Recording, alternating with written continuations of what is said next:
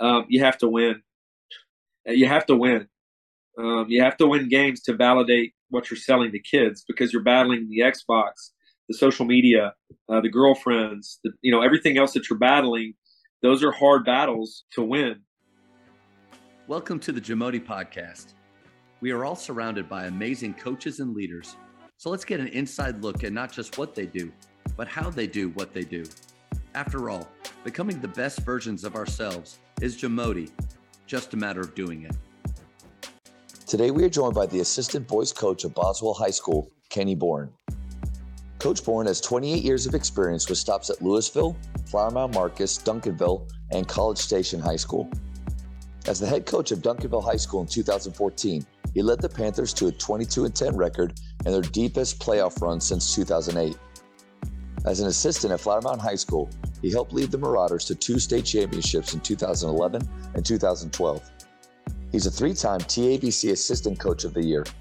Coach Bourne is also on the board of directors for Marcus Smart's Young Game Changer Charity Foundation. Before we hear from Coach, take a moment to subscribe to our podcast and follow us on social media at Jamodi Podcast. First of all, man, I just want to say thank you so much for giving up your time and coming thanks on. For the invite. Yeah, I mean, this is an honor for me because I've known you since I was in high school. So I hated playing. That was in the Jody Bass days. God, Tommy Thomas. Every now and then I'll still touch base with Coach Thomas. Not often, but he'll either randomly Facebook message me or something. Man, that guy, Tommy Thomas, a legend. You know, he does a really good job, and I think it's a good reminder for us. He keeps in touch with former players, and I don't know if he has like a plan that he uses, or just randomly when people's names pop in his head. But it's pretty often I'll get a text just with an encouraging word, and I think that's pretty special. Yeah, he is good at that. I'd say the best person at that is JD Mayo. JD Mayo is just God. I literally a year ago just no one mails anything anymore. Got a long letter from him, just encouraging stuff. So yeah, that's always a great quality. Means a lot. Being down at TABC Early Bird a few years ago with Buzz Williams talking, he went through his schedule and the plan of what he does every day, writing letters. He at the time he said like 3 or so a day. I tried it for a little while, and I used the school's stamps that they have, like a machine that they have to run stamps through. But that's a lot of work and a lot of effort. But you're right. When you get something handwritten, it doesn't happen that often. So it's really special. Well, we're in an age of no personal communication, and it's a real problem in our country and the world. Everything's digital. Yeah. I'm the that you're young, so but we've lost that personal touch, and to write down a letter takes a little bit of time. Yeah. But when you read the letter, you realize that whoever wrote it took the time to do that, so it always means something more to you. Kind of like talking to somebody face to face rather than texting. So it's just the age that we live in. I'm glad that you and I can do this. At least it's over video. I can see you. And so it's the next best thing to us meeting up, right? Absolutely.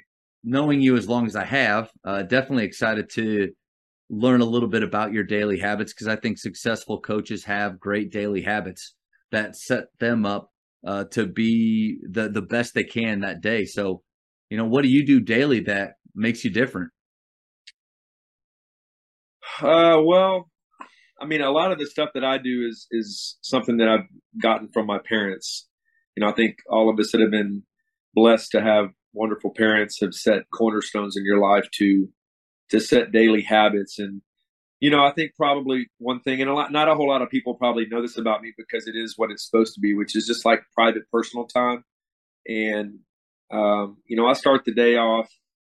Coach Blackburn's kind of changed me in how our basketball schedule is set up and where we're at. And I've never been a big morning person, but over the past about 2 years now, I've been getting up at about 4:50 a.m.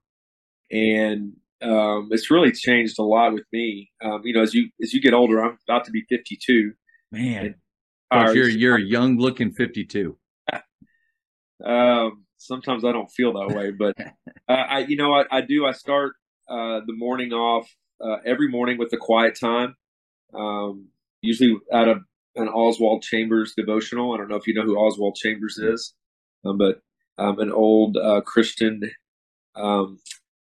theologian, and just some time that, like, right out of bed, that's usually what I do. And then the second thing is, I just think it's important in coaching.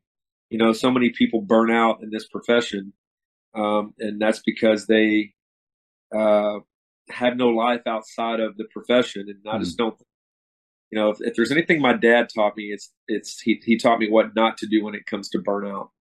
And that is, your God, your family, and then your hobbies and your personal time. And then you let your profession, even though it's something that we love with basketball, if you're going to go fast, you're going to go alone. If you're going to go far, you're going to go together and a little bit slower.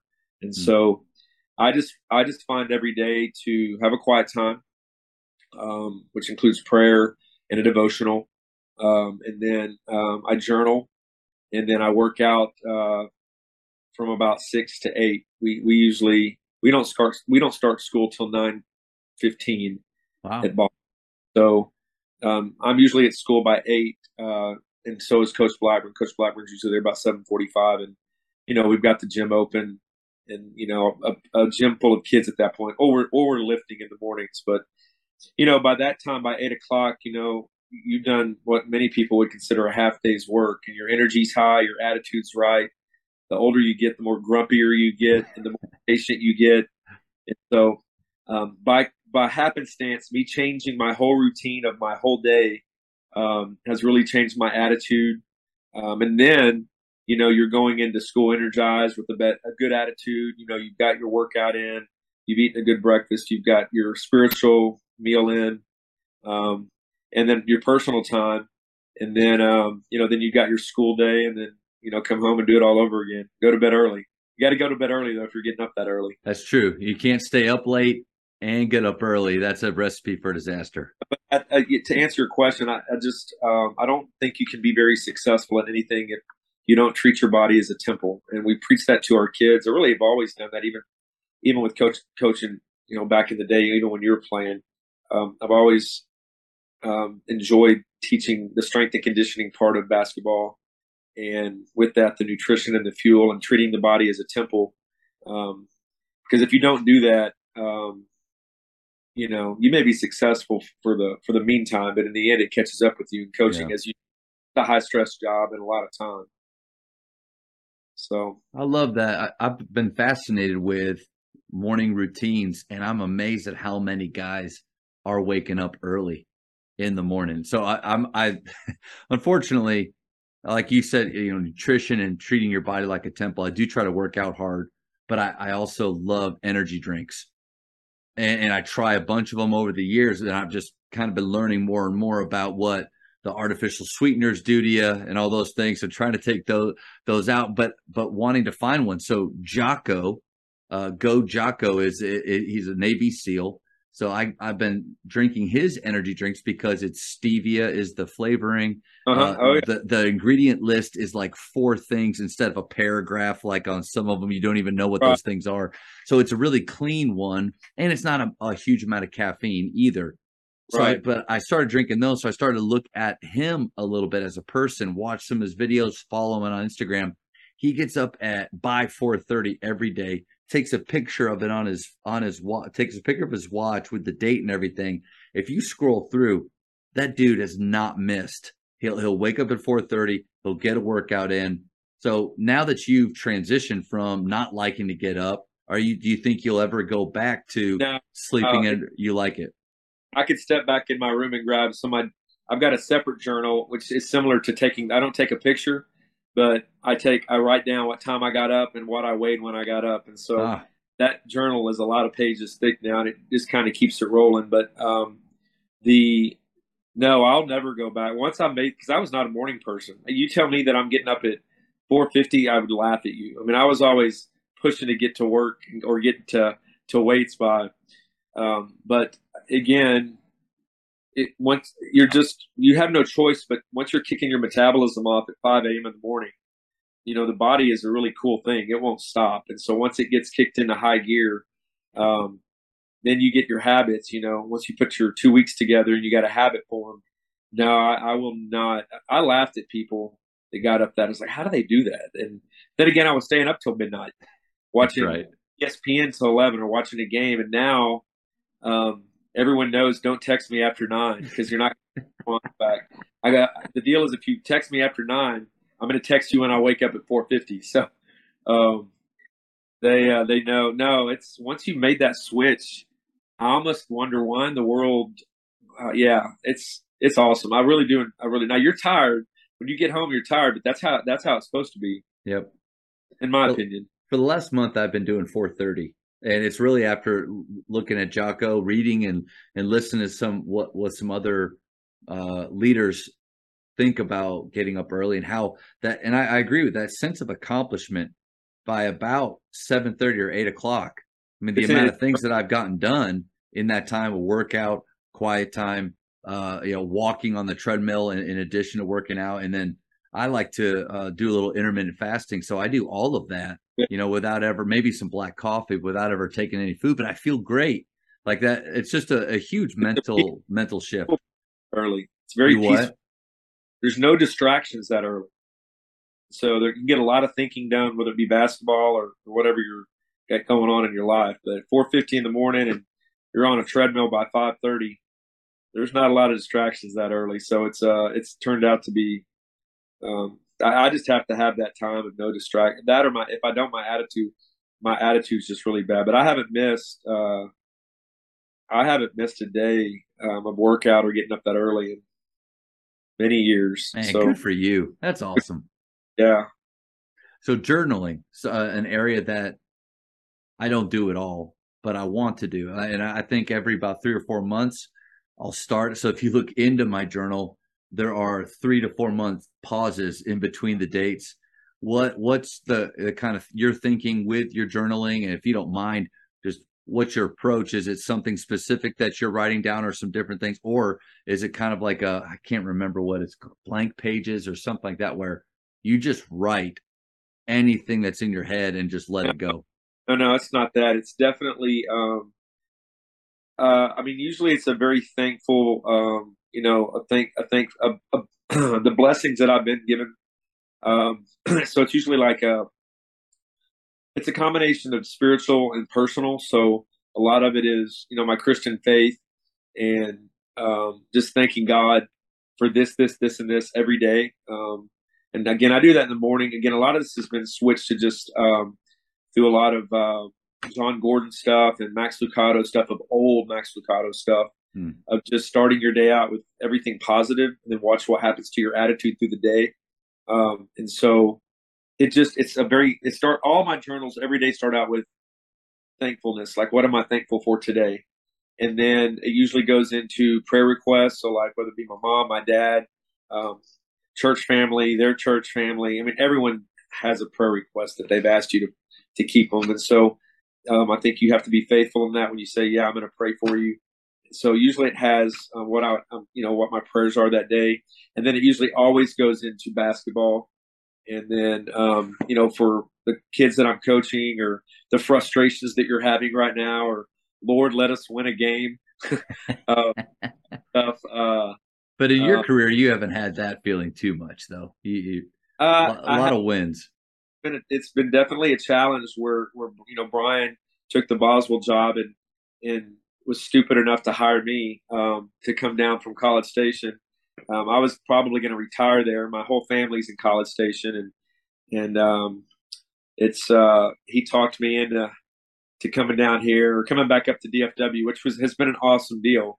Because working with Brian, Brian worked with us at Marcus on those state championship teams, and he was like 5 years old back then. But he's been a real big blessing to work with, and we really enjoy working every day, even in our disagreements as a coaching staff. It's so building. It's just a true staff, if that makes any sense. If you've ever worked on staff, Danny was like that.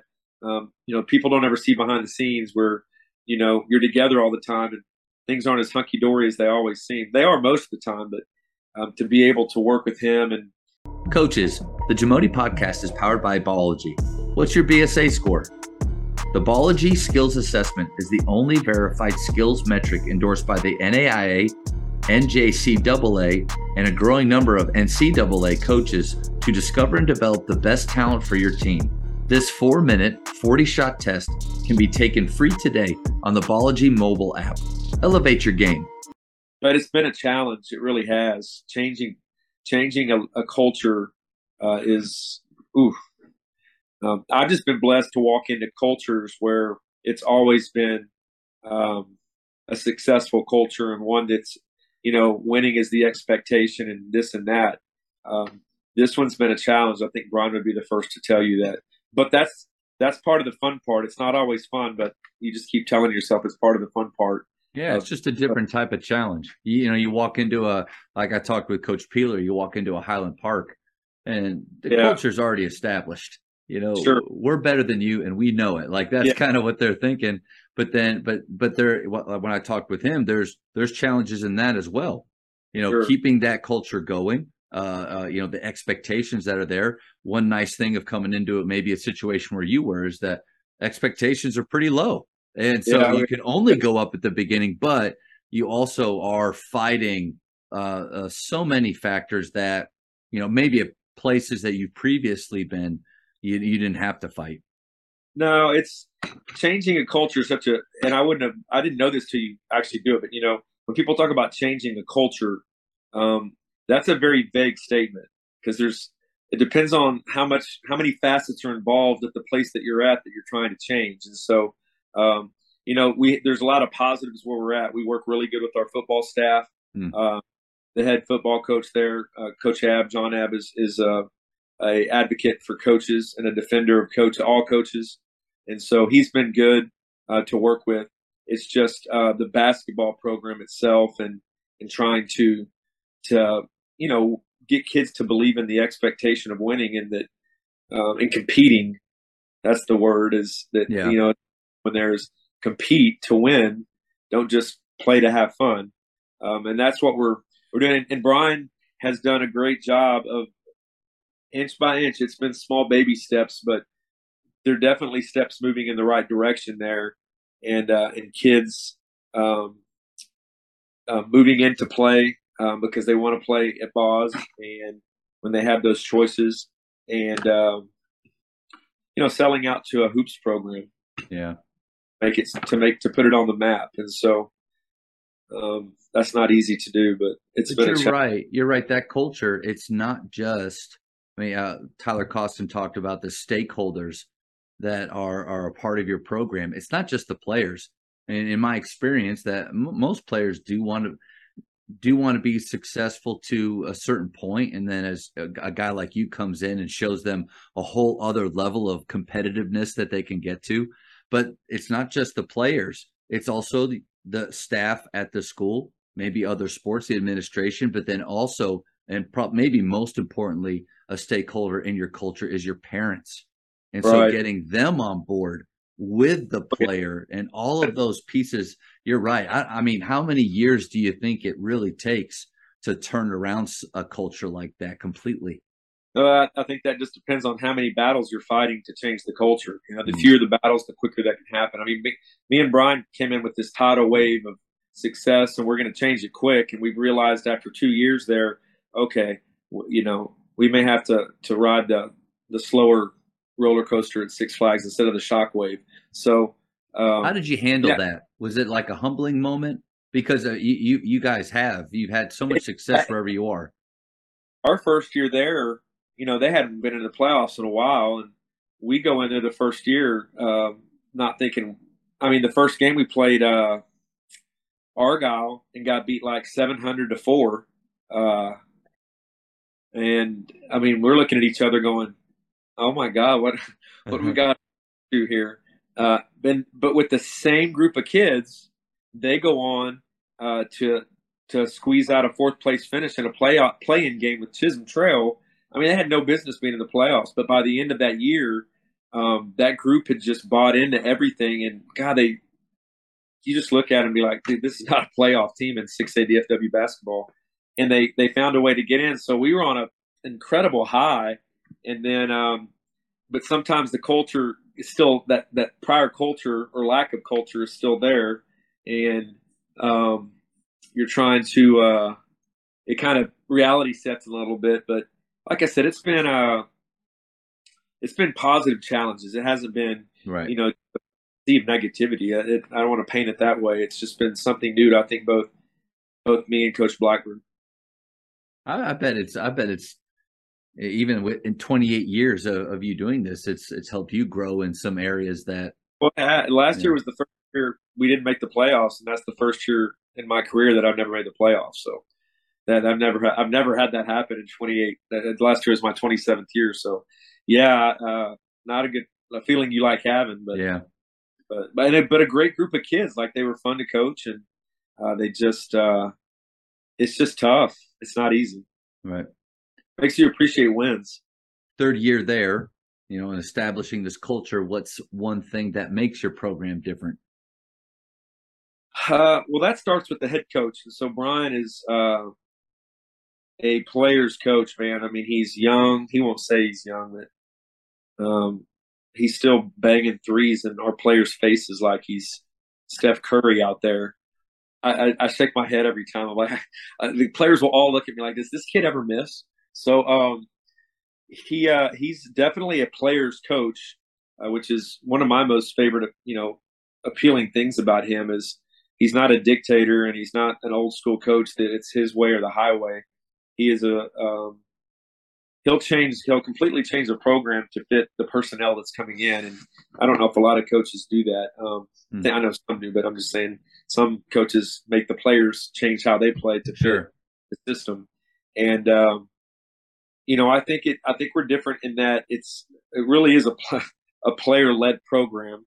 And I think the players that have come over and that are staying with us, and haven't left, have realized what team leadership really is, that if the players are the ones doing the leading, you're going to be very successful at what you do. And so this group of kids that we have right now is really a core group. They're really fun to coach. They're talented. They're not as talented as some of the teams we've had in the past by any means, but they are skilled and they work hard. They're there every morning. When we're there, they're already there. We get there early, and then you got to kick them out in the afternoon, and they can play a little bit. And they realize that Brian and our program is truly a one-team program. It's one team is kind of a motto that we kept through the Flower Mound Marcus State days, which is trying to get the kids to pull for each other instead of pulling for themselves. And that's a hard battle you're fighting with society right now. But I think we're different in that way. Coach, what are some ways that you create that? Because you're right, that is for every team dynamic, program dynamic. I mean, that's a battle. How do you get them believing in that? The bottom line answer to that, Danny Henderson says this the best, and he's absolutely true. No one wants to admit it, but you have to win. You have to win. You have to win games to validate what you're selling to kids, because you're battling the Xbox, the social media, the girlfriends, everything else that you're battling. Those are hard battles to win, and so they'll continue to do the hard things if they're seeing results benefit, right? Yeah, everybody loves to win, and so if you're selling those things and you're not winning, it becomes very tough to sell those and win that battle. So you got to win to win those battles, and that doesn't mean that you can't be an influence on kids' lives, right? And that can't, you know what I mean? It doesn't mean that angle of it from a coach to player, but to build your program successfully, kids have to be in the gym, and they have to put the phones down, and they have to step away from the girlfriend every now and then, and they have to commit to it.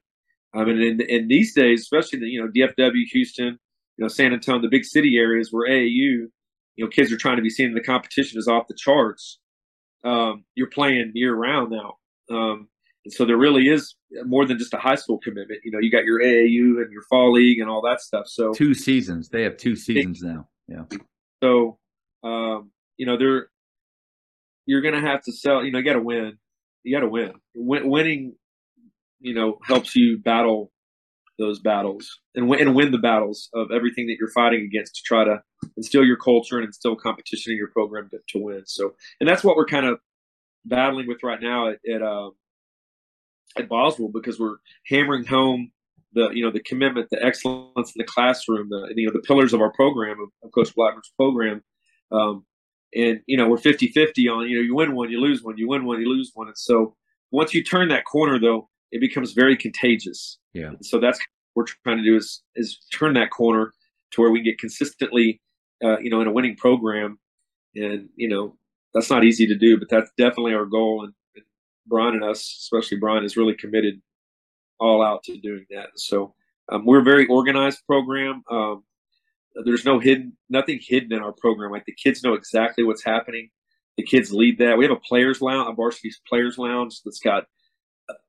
We try, everything Brian does that we do in our program is kind of like geared towards college. So it's got like a refrigerator, microwave, LED lighting, 60, 70-inch TV, all these consoles in there. Just another selling point to get kids to the gym and hang out with each other, so that the team means something to them. And, we're about to go to the state fair here in a couple of weeks. And we did that last year with our guys. And, just as many fellowship things as you can do to make those guys care and love for each other, so that when they get on the floor and the times are not easy, they won't be arguing, but they'll be pulling together, because that's how you're going to win. Yeah. So two things I wanted to ask. One is about with winning. How important then is scheduling?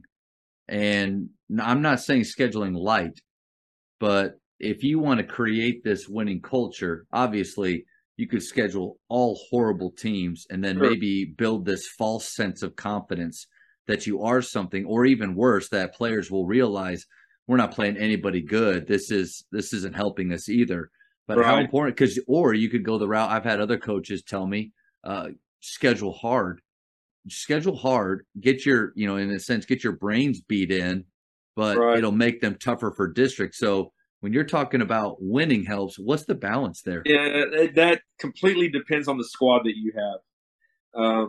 So there's no cookie cutter answer to that. When we had Smart and Lucky and Banyard and Forte and that team that went 115-6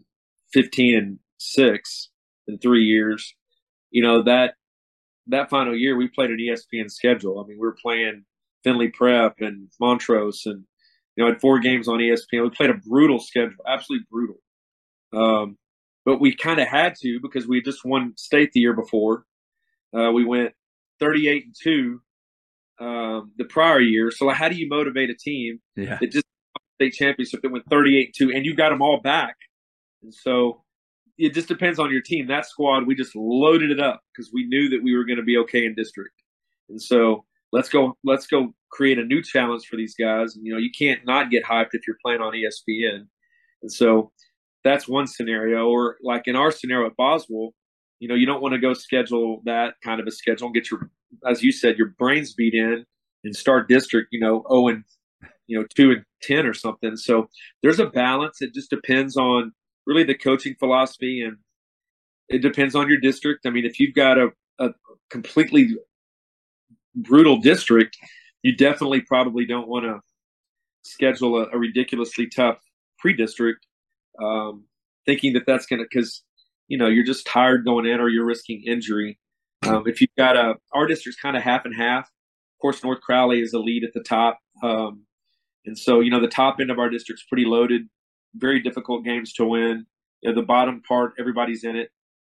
And so, we'll schedule tough tournaments, but also tournaments that we feel like we can compete in and give our kids a chance, as long as we, execute what we're doing. So, and then Brian will schedule 1 or 2 really tough ones, and he'll schedule, 1 or 2 that we think we can, if we play what, we're capable of playing, we can go get a win. So there's a balance there. It just depends on your squad. How good is your squad and how good is your district? I think those are the 2 determining factors on how you schedule. Jeff Clarkson made a comment when I got to talk with him about how it feels like now so much out there is about recruiting, right? And you've said it a couple of times. Guys leave, some guys come. We want our guys to stay here. You're doing a lot of things to help create that. And Clarkson said, it's now you have to think about recruiting your own players, meaning you've got to do a really good job of creating an atmosphere where guys want to stay. And it 100%. sounds like you guys are doing that with not just your culture of excellence that you have, but also, the locker room that you've set up. But what are your thoughts on, because even at private school, we lose players as well, Sure. to other places. So it is this idea of what can we do to keep our guys here? Yeah, used to just you could be a great coach that everybody liked, and that these days, especially if you're in a metroplex, Yeah, a big city area where AAU is high, and it's not just a knock on AAU because I'm a huge proponent of AAU. Some of my very best friends are AAU directors. Bonzel with Southern Assault is one of my good friends. So, you have to win. I still think you got to find a way to win. That's the number one attractor of kids and keeping kids where you're at. But I think a bigger one is, private school, and maybe you can disagree with me on this, but you went to the Colony, you went to public school. That atmosphere of a winning high school is hard to beat. It's just a different atmosphere of a private or an AAU event versus a 5A, 6A high school whose football team is bringing, 11,000 kids to the game and the band, and then everyone's coming to the volleyball games. Everybody's going to the. And I'm not saying it's not like that. I mean, me and you could both name 10 private schools right now where they're absolutely ruthless, the fans, and it's packed like that. But across the board, the high school experience, from football to everything that's involved with sports and athletics, is hard to beat. And so what we've tried to do at Boswell is just create a culture where all those kids are supporting each other. The basketball kids are genuinely and authentically pulling for the football guys to win on Friday night, and the volleyball girls, and going to those games and showing true, authentic, not just going, but really getting into it. And that's fun for the kids, first of all. And then when that favor is returned and that atmosphere is created, on Tuesday and Friday nights for basketball, that's something that is hard to beat. When you're competing with charter schools or other schools that could be pulling. But yeah, you're right. It's just the time that we live, and I don't really dislike it. I'll be honest with you. I've been on every end of the spectrum with recruiting, to be accused of recruiting, I mean, you name it. We were on the front page of the Dallas Morning News, so I've seen it all, and and it's all, most of it's a bunch of BS. But yeah, I've just never gotten all upset about that kind of stuff. I feel like you got to sell your program. Quit worrying about other people's programs and do everything you can to sell your program so that kids want to come. And then the key word is what you said: stay at your program. Yeah. So, but winning, I mean, we could sit here and talk. It keeps going back to that. I have kind of two thoughts on it. One, obviously, the differences between, being at the Colony, and I was also at McKinney High School, so and Naaman Forest. So I'm still feel like I'm a public school guy at a private school. I just happen to love the mission of our school because it is a private Christian school, but we do live out that name as well. Yeah. And so I love the mission of the school, and it's not necessarily to it's a different, I'll just say, a different mission. And so there's definitely a difference between the atmosphere that a bigger, 3,000 plus kids school can bring. It's just hard to combat that. But at the same time, still trying to create, like you had mentioned, a program that guys are proud of, love to be a part of, and want to stay. The other thing I was thinking is that you really do, more than ever before, have to be conscious of is the style of play, the skill work, the services. Honestly, look at the services that I'm providing, not just on the floor, but also into their lives, how I'm speaking to their lives. One, you got to make sure that is creating an environment where they feel valued. And again, that's what I think a lot of kids want, us to feel valued. but also I've decided to quit being surprised anymore. Yeah. Like, stop being shocked anymore. Yeah. When the season's over, we go through our spring, and I love the way we go through our spring. But because we actually try at Faith, we secure that re-enrollment for next year pretty early. Right. And so I'll know if I'll get an email or a call like, hey, so-and-so, they have not said they're coming back. And I just have to stop being surprised, because you're right. I don't really mind the fact that kids can move around from place to place, especially when, just like in college, if they truly feel like there is a better situation for them and they're able to do that within the rules, that's okay. That's okay. But I have to stop getting butt hurt when when they leave, as if it's an attack on me. Exactly. Most of the time, it has nothing to do with me. It feels like it is, but that's not necessarily. Coach, it's taken me 10 years to get there, man. 10 years. I mean, I'm getting out. This will be my last year, I believe. But we're at a time where young coaches, which it's a good thing. We need more young coaches instead of old parts like me and everyone else. But it's the UIL in general and public education in general. It is a very pivotal point for them. Turning point. Like we're going to have to adjust or we're going to get beat. And that's just the bottom line. And by that, I mean, they're going to have to get outside the box of, especially with the NIL stuff and everything that's there with that.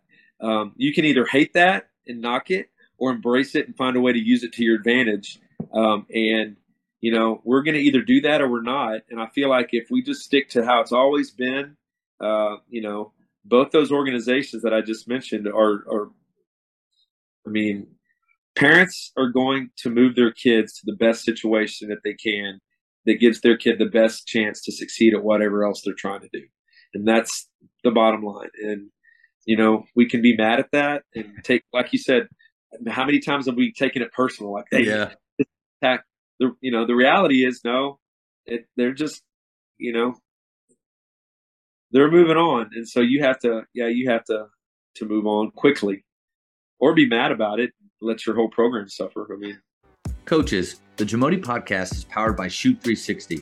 The future of basketball has arrived in Dallas-Fort Worth. Shoot 360 combines the latest sports technology with the fundamentals of basketball skill development. The result is a one-of-a-kind video game-like basketball program designed to improve your shooting, dribbling, and passing. Visit shoot360dfw.com to learn more and register for your free 1-hour workout evaluation. Shoot 360, the future of basketball is here.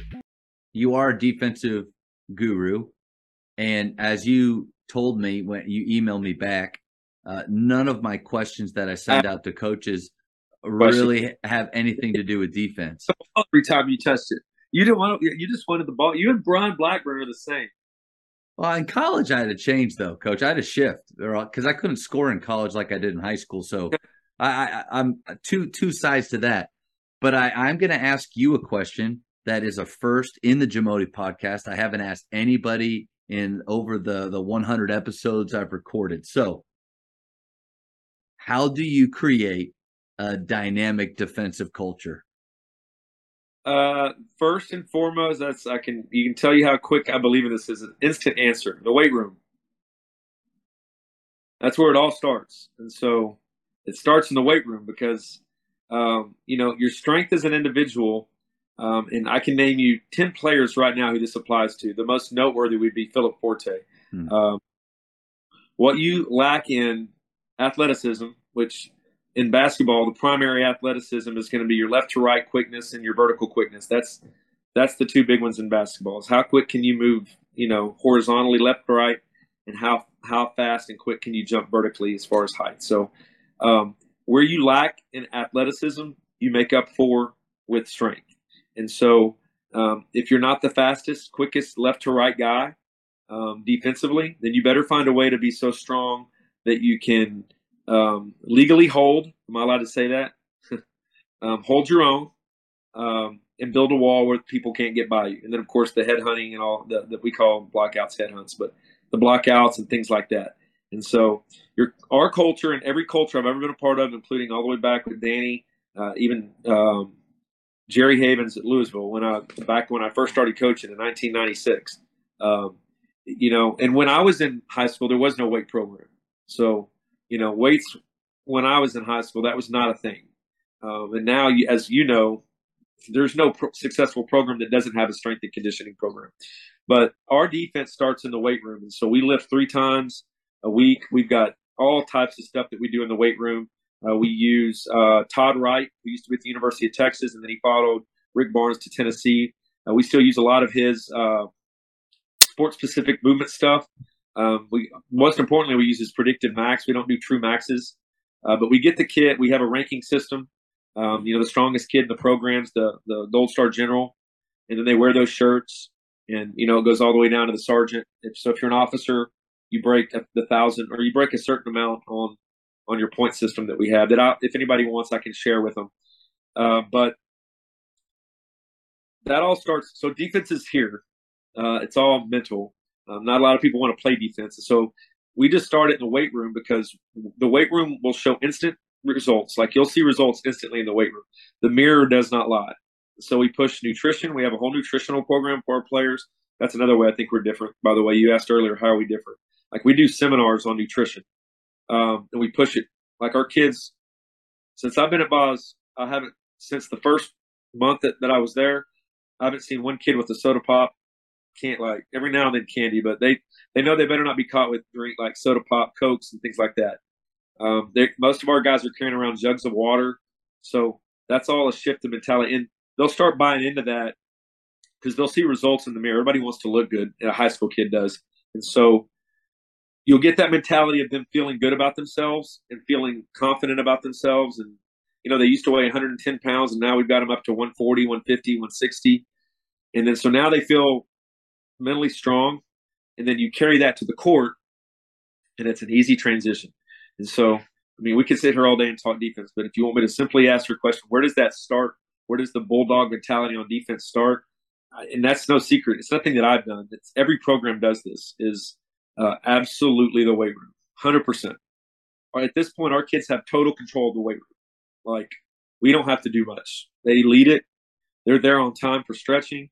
They get it in. They get it done. And that's just a big deal. How long did it take you to get that culture in? Because a lot outside, I think basketball players now are more open to lifting. And social media has helped with that. They all are.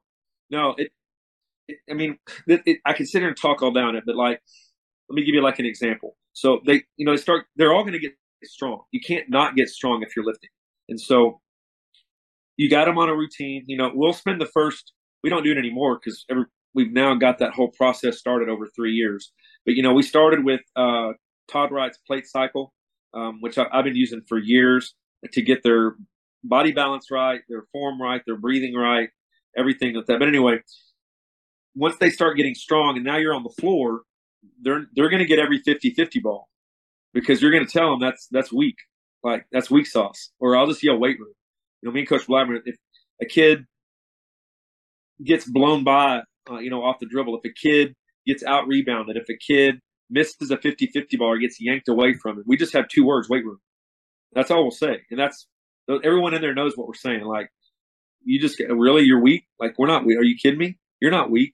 And so you don't have to say that very much, because those kids, what it becomes is a fight. And so that's kind of what we're pushing for. Not a true fight, but an absolute battle for boards and loose 50-50 balls and shot contests and headhunting, blocking out every time. Those 4 things require no athleticism, none. Selling out on a shot contest, headhunting. We call blocking out headhunting. Blocking out your first step on defense, because that's the most critical step. Your second step's not the most important step. The first step, either left or right on defense, is the absolute critical step. And so you don't have to be fast. You just have to be strong for one step. And so, all that transpires over onto our defense. And so once those kids start feeling good about themselves in the weight room, they start developing pride. And so you carry that over to our defense, and the same word pops up: pride. And so now they take pride in your defense when they start seeing that the defense is the weight room. You're not going to get by me because I'm stronger than you. You're not going to get out rebounded because I'm stronger than you. You're not going to get that 50-50 ball because I'm stronger than you. And I'm not going to miss a shot contest because I'm not weak. Like it's good. So in our pack line defense, those are just kind of, that just kind of gives you the 4 defensive examples of how the weight room mentally transpires over to the defensive side of it. And then we're hard on them on defense. I'm very hard on them because defense is easier to coach. Defense is, when I was the head coach at Duncanville, I realized real quick, when you're the head guy, you're coaching both sides of the ball, offense is very, very subjective because the defense can change in any. If you're coaching offense, you have to be flexible. Are they running? Are they going to trap this possession? Are they switched over to a zone? They're manning. So offense is super subjective, and then defense is very objective. Defense is very rule. Our defense is very rule. It's all rules. It doesn't change much. Like we do what we do, and we're not going to change much. We'll change scout reports for scout reports, but it's black and white. So offense and defense are so very different. One is subjective, one's objective, and so because defense is so objective and rule oriented, we're very tough on them. Because if you break the rules, you're going to hear it. Offense. I mean, if North Crowley's trapping you out of the timeout and you didn't expect it, I mean, no one broke the rules. You just, you know what I mean? Well, offense too. I mean, a great possession doesn't always lead in a bucket because the goal of every offensive possession is to get the best shot as fast as possible with hopefully one of your best scorers taking it. But those best scores aren't going to hit every time. But if you're resulting on every possession, so to me, offensively, at the offensive side, there is this kind of freer mindset of we can still be successful even though we're not seeing the results we want this time. But you're right, the defensive side, it's you either did it or you did not do it. Yeah, I don't know many coaches who run defense that it isn't. I mean, no one runs a free pass defense. I mean, only in the Grinnell system, which I did mess with that a little bit, but almost got me fired. Or matchup zone or 1-3-1. There's all those things have rules, and so the defensive side of the ball is a little bit easier and more fun to coach because, in my opinion, Blackburn would argue it because Brian loves offense, but I can see very easily if you messed up. Whereas offense, that's not what is a mess up on a missed shot. I mean, come on, you don't know what there's so many different definitions. Well, even and offensively, there's intent. Like if their intent is to do what you're wanting them to do, but like it. So I love that part of it and helping them work through that. Brian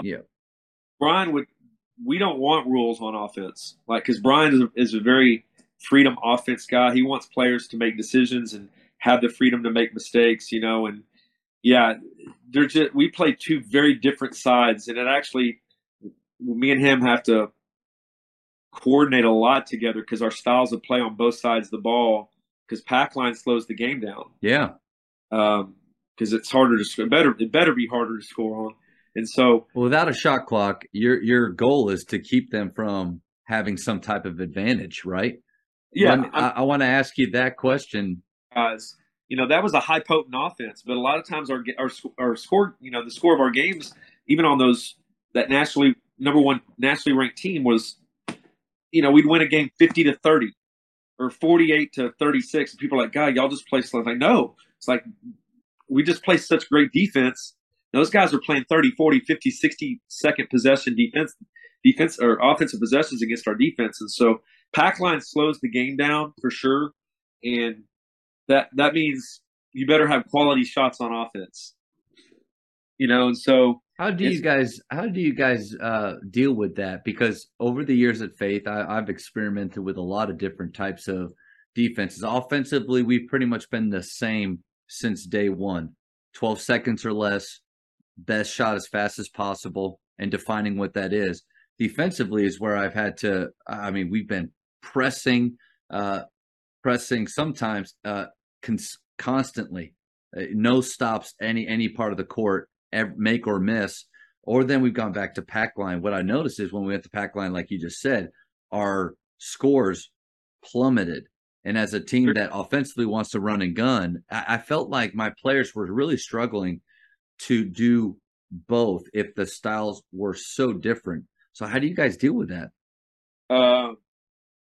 Well, yeah, Packline's completely built on data. And so everything Packline's done is done on percentages. And so that's why it's called Packline. You're playing from the arc in, and Packline encourages the pull up. You want the ball to be put on the floor. So that's why we don't close out. We don't close out on shooters. We sell out. Like we're going to launch in the air because we want you to shot fake and put the ball on the floor. And so because the percentages drop immediately. The Right. second the floor in high school, that percentage drops almost 20%. So, you're going from a 50%, a Phil Forte, Steph Curry type shooter, 48% 3-point shooter who shot fakes and brings it down, puts the ball on the floor to the pull up. You're now immediately dropping that percentage into 20%. So it's all data. Packline's all data and percentage based, and so you're going to really force the offense to be patient, or you're gonna dominate them. But by forcing them to be patient, you're shortening the game. I mean, and so yeah, it does make it a little tougher. You just gotta at the end of the day. I don't know. You probably need to ask Brian this more, but I mean, he's like you. It's a 12-second rule, but with him, it's a very defined who's shooting it, where they're shooting it, and then time and score. So it's who's shooting the ball, where are you shooting it from, and then time and score. Those are kind of the driven, bullet points on whether or not we're going to shoot it in that 12-second time. And he'll do whatever it takes to win. And so offensively, he switched up styles a little bit this year on offense, and we're gonna switch up some things on defense too a little bit. I mean, we're Packline all the way, but just try to find ways to put our kids in the best possible position to win games, because all of our games are going to be close. We're just not a team that is going to go out and blow people out. Yeah. So we got to find ways. Last year, we found ways to lose way too many games by 2, 3, 4 points, and that's just so discouraging. And so this year, it's all about defensively. Everybody's got to do their job every time, not just everyone's got to do their job every time. And then offensively, it's value the basketball. I mean, no turnovers. Value the basketball. I think you answered the question though, and you've said this all throughout our talk. How can a style like Packline and then offensively, what coach is trying to do, how can that work together? Well, it'll work if you win. Like if it helps you to win, it'll work. Your players will buy into it. Your players will believe that this is good and what you're doing, it makes sense if you win. Here's the battle with Packline. And if anyone's ever run it, as long as I've run it, they'll know what I'm talking about. But the battle with Packline is not a defense that's built to beat, a lot of your pre-district teams. It's just not. Packline's built to beat the best teams in the state. That's what Packline is.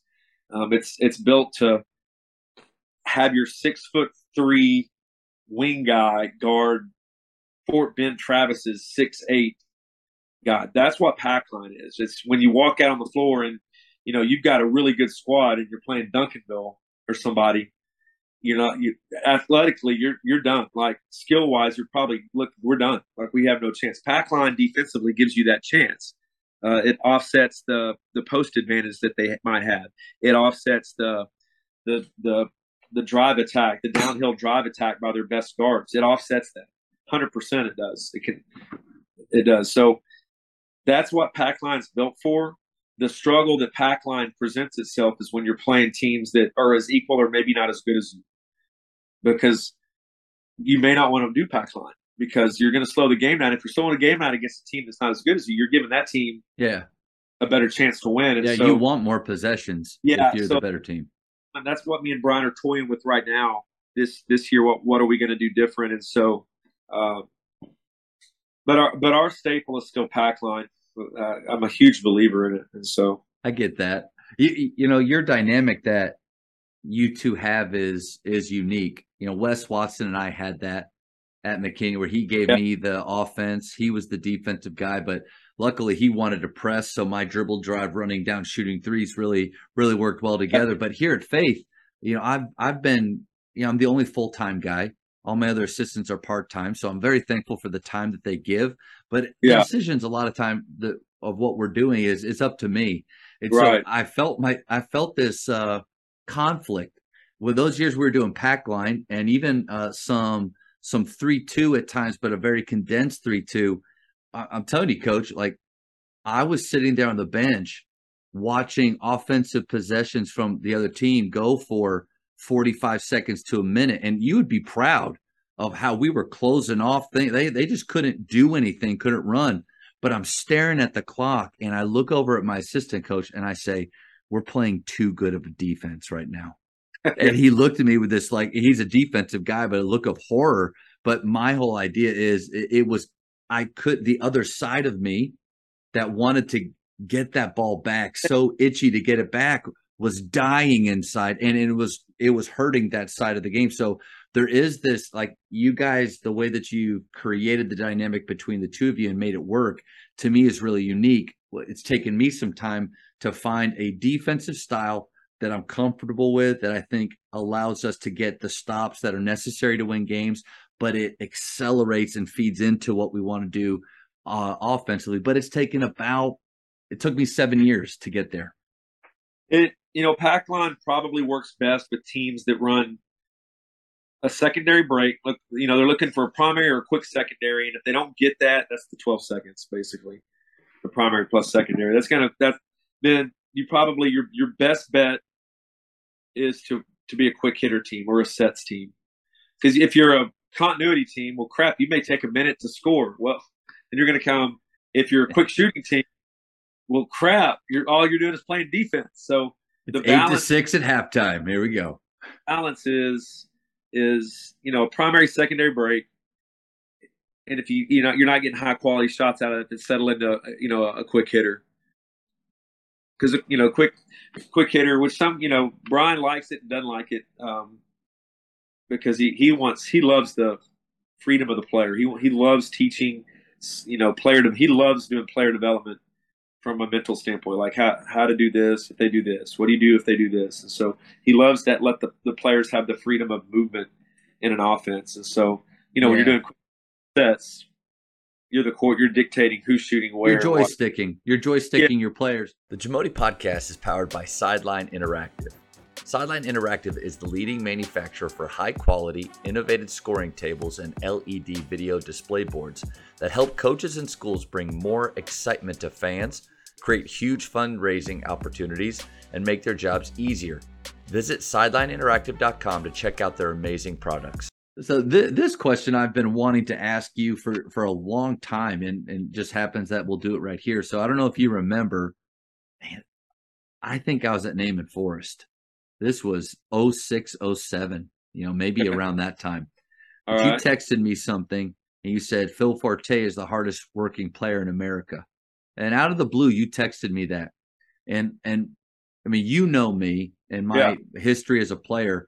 And unfortunately, I wasn't very mature, even though I was a high school coach at that point with Clarkson at Naaman Forest. I took offense to that. And I asked you, and I said, okay, what does that mean? And you said, I remember that. 750 shots. I've told this story, Coach. I do a lot of shooting camps, and I tell this story at every camp that I'm in. It's the Phil Forte story.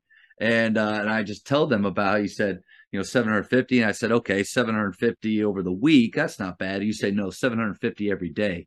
And I was like, okay, that's a lot, but he must mean during the summer. And you came back with this text that just, it really hurt my feelings. You said, no, Matt, 750 every day, in season, out of season.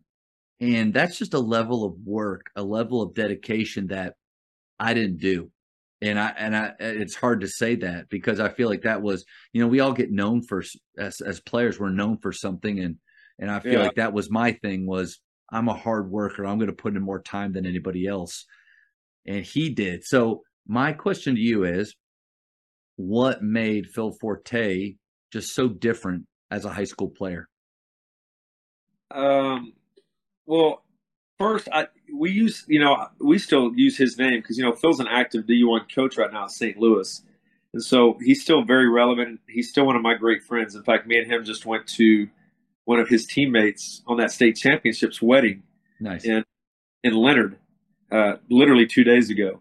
And so, and then his dad and me are very, very best friends, and talk daily. And so that Phil Forte comparison standard, that, you know, we're not going to be able to use that much longer because he'll get old one day and get married and all that. But he's still relevant, and some people still heard of him, and then they can look him up right now and still see what he does. I think that's a very it's just abnormal, Matt. Like, we could sit here and say this is how we want you to be if you could be this guy, but what he did is not normal. Yeah. I mean, I can give you. I mean, Matt, at prom, he left prom early his junior year to go to the gym and shoot at 11 p.m. Prom started at 10. He left his date at 10:45, and I'm not joking. That's a true story. And so, I don't know many kids that would do. I wouldn't do that. So, like, that's just an abnormal desire. Like, he just had a desire to be great and to have something to prove. You know, he's always shadowed from the recruiting angle because everybody was, you know, saying this or that to try to get smart. And, you know, Oklahoma State was really the only big, you know, tier level D1 school that sincerely and authentically recruited him, not because they also wanted smart, because they knew they were best friends. And so that's the whole reason that Phil went there, was because it was an authentic and genuine recruitment from Travis Ford. And then that is also why Smart went there, because they saw how they treated Phil. And Smart said, you know, told Roy Williams and everybody else no. And they're like, are you kidding me? Like, no, I'm going here because of how they treated if they treat my friend like that, how are they going to treat me? So that's kind of a backstory on how Smart ended up on at OSU. That's interesting. He had everybody else offered. Yeah. North Carolina, all of them. And so he turned all them down simply because they saw how they treated his best friend, Philip. But he just was a different dude when it came to work ethic. He always had a chip on his shoulder as if he had something that he had to prove. And then, of course, his dad was a huge driving force on commitment. You know, his dad was a D1 college tight end. You know, he just comes from athletic stock, high-level athletic stock. So the work ethic and what it takes to get to the next level, we didn't teach that kid that. That kid, Philip, already had that. We just got lucky enough to have him. You know, we were blessed enough to have him. But he was doing that, you know, ever since we knew him. I mean, you know, he had a key to the gym at Flower Mound Marcus. I mean, it might have been illegal, but we don't care. Yeah. If a kid wants to come shoot at the gym, by God, come shoot at the gym. I don't care. Shouldn't be a rule against that one. But he did whatever he wanted because it was always the right thing, never the wrong thing. I mean, he's on the gun constantly. Never had a girlfriend. I think that's a key factor. Let me say that once again. Never had a girlfriend in high school. So had plenty of opportunities, but his girlfriend was that round ball. Yeah. And, you know, a lot of kids aren't willing to do that. And that's okay. There's nothing wrong with kids. There's nothing wrong with that statement. Some kids are just they're not willing to give up that level of commitment. And there's nothing wrong with that. But he wasn't. And had he not done that, I don't think he would have been a player. You know, athletically, he wasn't the most athletic kid out there. He didn't have the height. And so he knew he had some things working against him. And so, by God, he was going to find a way to have something that you cannot take off the floor. And you can't, if you can shoot the ball, you're going to be on the floor. And that's with his speed and with his range that he had. But, you know, but going back to your weight room thing, like, I was amazed watching him because I feel like I watched him and your whole team, you know, over those years, watch them grow. And from sophomores, they were really good, but sophomores and then became juniors strong and then seniors like grown men. But that goes back to your weight room thing. I feel like he's a great example of a player maximizing the ceiling that he had. You know, at Oklahoma State, you know, D1, they're in there daily. And so he kept his weight routine and his nutritional routine. I don't know if I ever saw him eat candy. I'm dead serious. Like, nothing went in that. Like, everything he did was geared towards, I got to find an advantage to get to the next level. And so And had he not done one of those, I don't know if he would. So every little thing that he did, 750 shots a day, getting up before everybody else gets up, the nutrition plan he was on, 8 hours of rest every night, 2 gallons of water every day, ball handling routine every day. If he takes one of those equations out, just one, I don't think he makes it. Whereas, if Smart takes one of those out, he's going to be okay.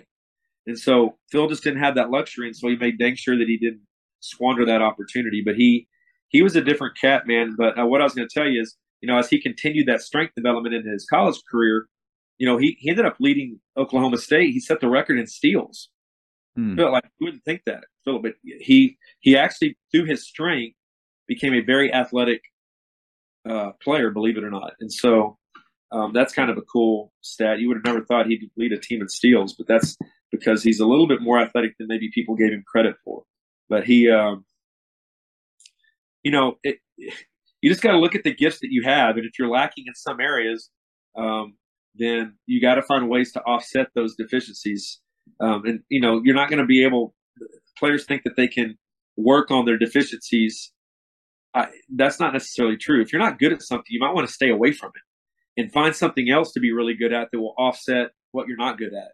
And so if you're not a very high jumper, if you're not a very quick player, instead of going and spending, and we can get into this conversation, but I won't, but like, instead of spending an hour a day on agility to try to get a half-inch vertical jump. 1 to 2% better. Yeah. So you're spending an hour a day, 5 days a week, so that in 1 year you can jump half an inch higher. How about you spend 1 hour a day and put 700 shots up a day? And I promise you, that'll keep you on the floor a lot quicker than your half-inch vertical that you increase. So I've never been – actually, in my early days, I believed it. And in my latter days, I've realized all that time to try to get quicker and all that time to try to jump higher. Me personally, and nothing against anyone that believes this, but like I'm at a point where I'd rather spend a massive amount of time that it takes just to see a little bit of increased agility quickness. I'd rather take that massive time you're spending just to get a little bit quicker and put shots up. Because you can't take a shooter off the floor. No.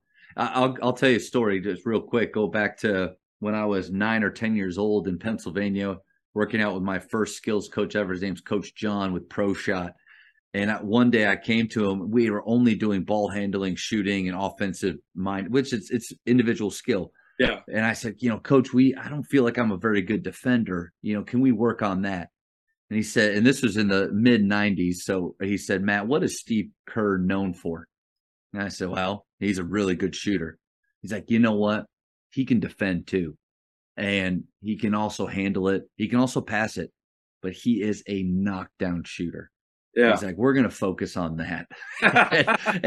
But it's just what you said. Like I had to choose that even at that point. I mean, I was already, I could tell I wasn't going to be the fastest guy or, the quickest or jump the highest, but what I could do with that ball allowed me to get to Baylor. And then like Phil Forte, through the weight room, what you had said early on about defense being here. I mean, if you're tough enough and smart and willing to go a little bit more than that dude, I mean, that's how you guard Andre Emmett, Kareem Rush, Kirk Heinrich, even though he torched me. But that's how you guard those guys without any gifts there. But for those high school players out there, you could in high school be an amazing defensive player. But if you can't put the ball in the hole, it just may be hard for that to translate. It's hard to put you on the floor. Yeah. You can hide defense a little bit, but you can't hide if you're a bad shooter. That's right. Scout report, every coach in America is not going to – if you can't shoot it, then you're playing 4-on-5. Hey, let's go speed round. I've known you for, I don't know, almost 20, 25 years. But after the speed round, quick questions, first thing that it comes to your head, just blurt it out. I'm going to know you even better. You ready? Okay. Favorite ice cream flavor? Butter pecan bluebell. How many hours of sleep do you need? We kind of talked about that. Minimal 7, 8 for sure. Best basketball movie of all time? Ooh, Coach Carter. Oh, that's a new one. I like that. Yeah, I love that one. Have you ever wanted to discipline a player like he did in the gym that day when he puts him up against the wall because the guy took a swing at him? No comment. For high school, shot clock or no shot clock? No shot clock. I can justify it in 10 seconds. Go ahead. It just makes the game funner, but it's not.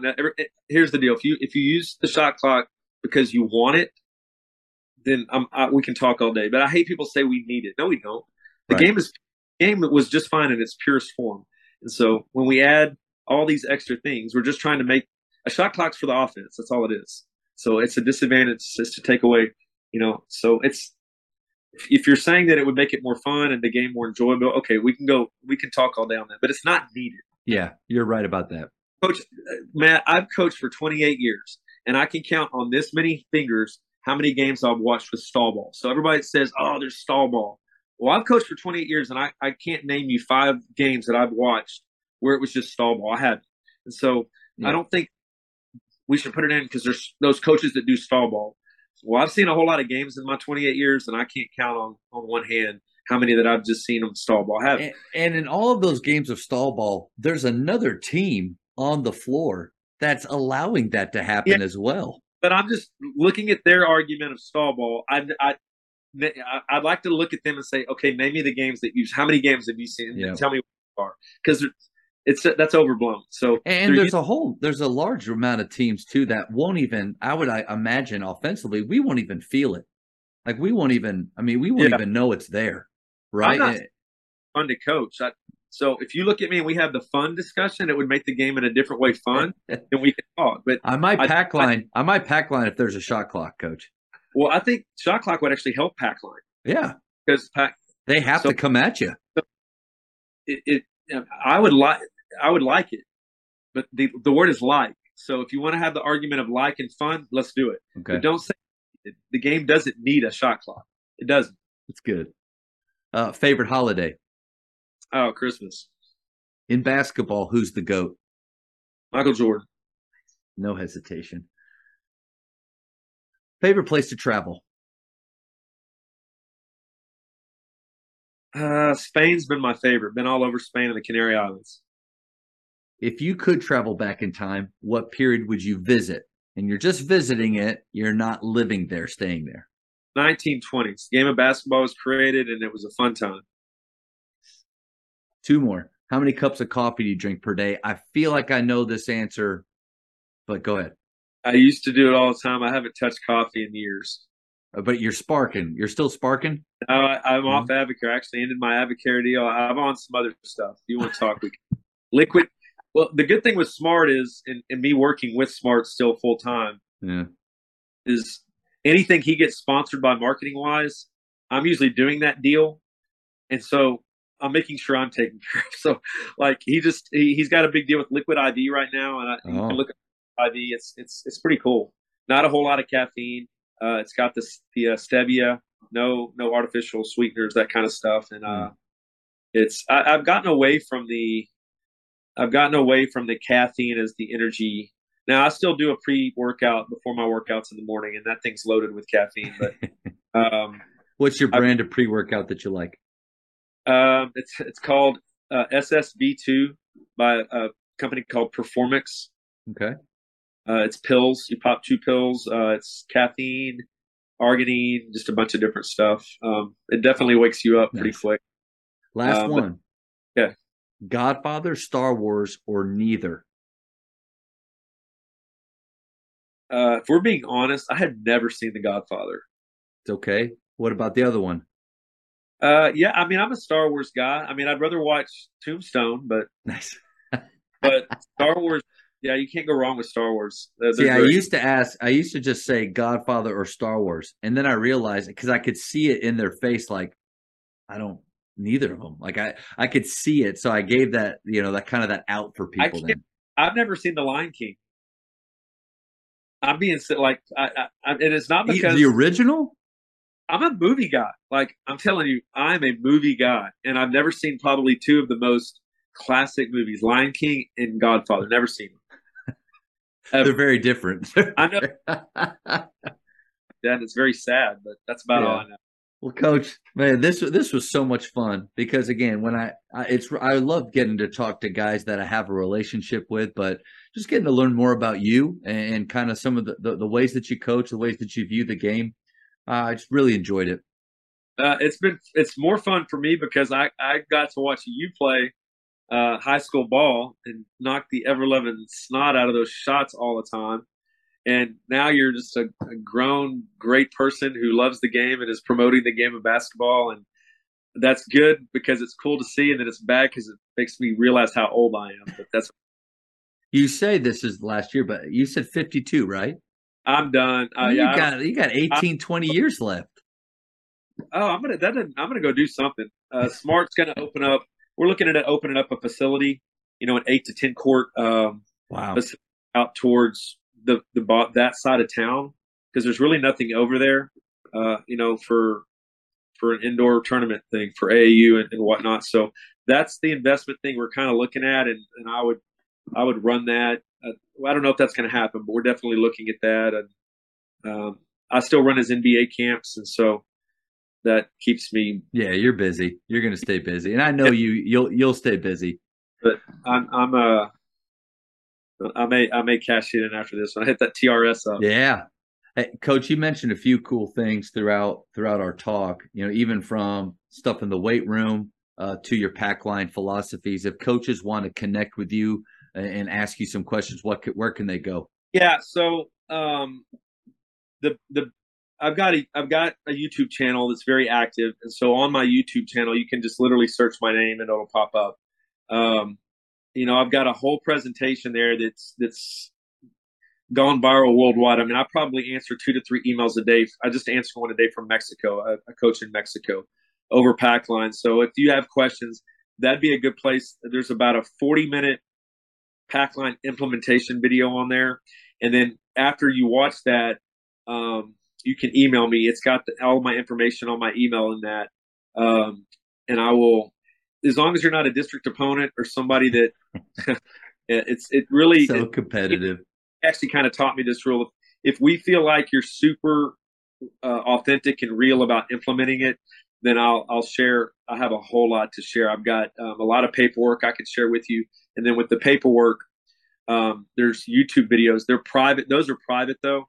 Okay. And so every drill that we do, from when I was at Duncanville to Flower Mound Marcus to Boswell to everywhere, there's examples of the drills. So not only do you have the paper, what we do and how to implement the whole system, you can watch it. All the drills and the breakdown is on video. Those are private. And so once whoever it is, I would feel free to share. It couldn't be somebody that I think we're going to play and have to try to beat. I get that. If it's truly something that someone that you can tell they're very interested in instilling pack line, then I would be more than happy to share. I've got a whole system set up that I can share for sure. Awesome. Well, Coach, thank you so much for your time, man. This was awesome. You run a really cool thing, man. I watch them all, and they're really neat. So we in the basketball community, us old folks, really appreciate you, man. Thank you for checking out today's episode. Please take a moment to subscribe to this podcast, share it with your fellow coaches, and find us on social media for what's coming up next on the Jamodi Podcast. It's just a matter of doing it.